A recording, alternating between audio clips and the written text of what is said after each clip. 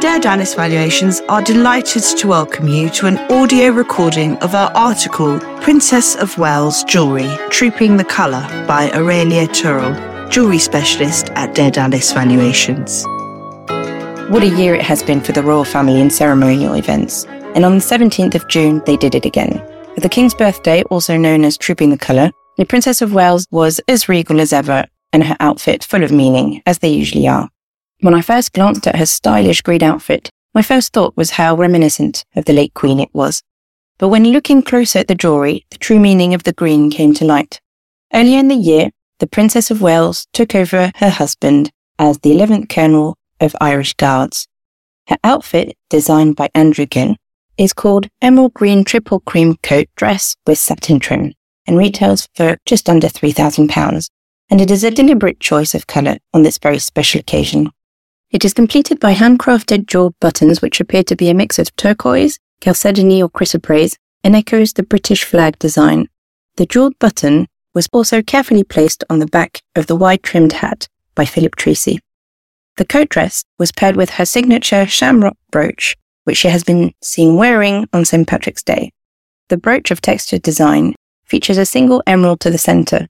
It was crafted by Cartier and then presented to Princess Mary, Princess Royal, by the regiment in 1961, though others state that the piece may have belonged to Queen Alexandra first.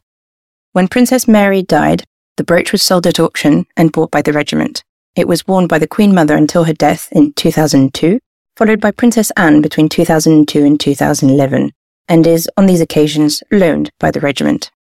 In 2014, Lyne & Turnbull Auction House sold a similar four-cleaf clover brooch made in 1957 by Cartier, and sold it for £2,000, including buyer's premium.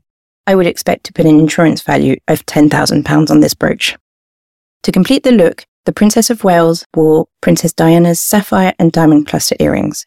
The earrings feature two cabochon sapphires with a diamond surround, each cluster connected by a single diamond. The earrings are said to be part of a suite gifted to Princess Diana for her wedding by the Crown Prince of Saudi Arabia.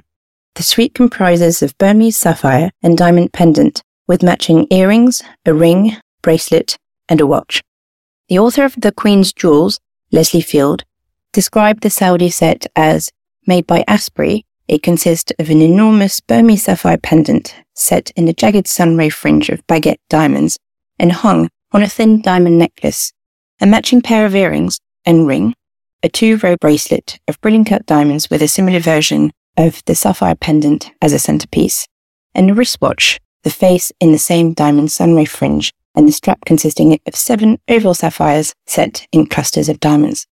In 2007, Sotheby's sold a sapphire and diamond cluster ring. It comprised of a 3.52 carat Burmese sapphire within a diamond surround totaling 5.50 carats.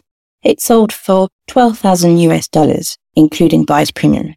I would anticipate to put an insurance value of at least £50,000 for this piece. As for every event, the outfit, including jewellery, is carefully curated with attention to detail. Simply impeccable. Thank you for listening. You can read this article and many more at darevaluations.co.uk. Search for Dare Dallas to find us on Instagram and LinkedIn, where our team will keep you updated on market trends and our valuation service. For more details on our valuation service, please call us on 01883 722 736 or email inquiries@darevaluations.co.uk.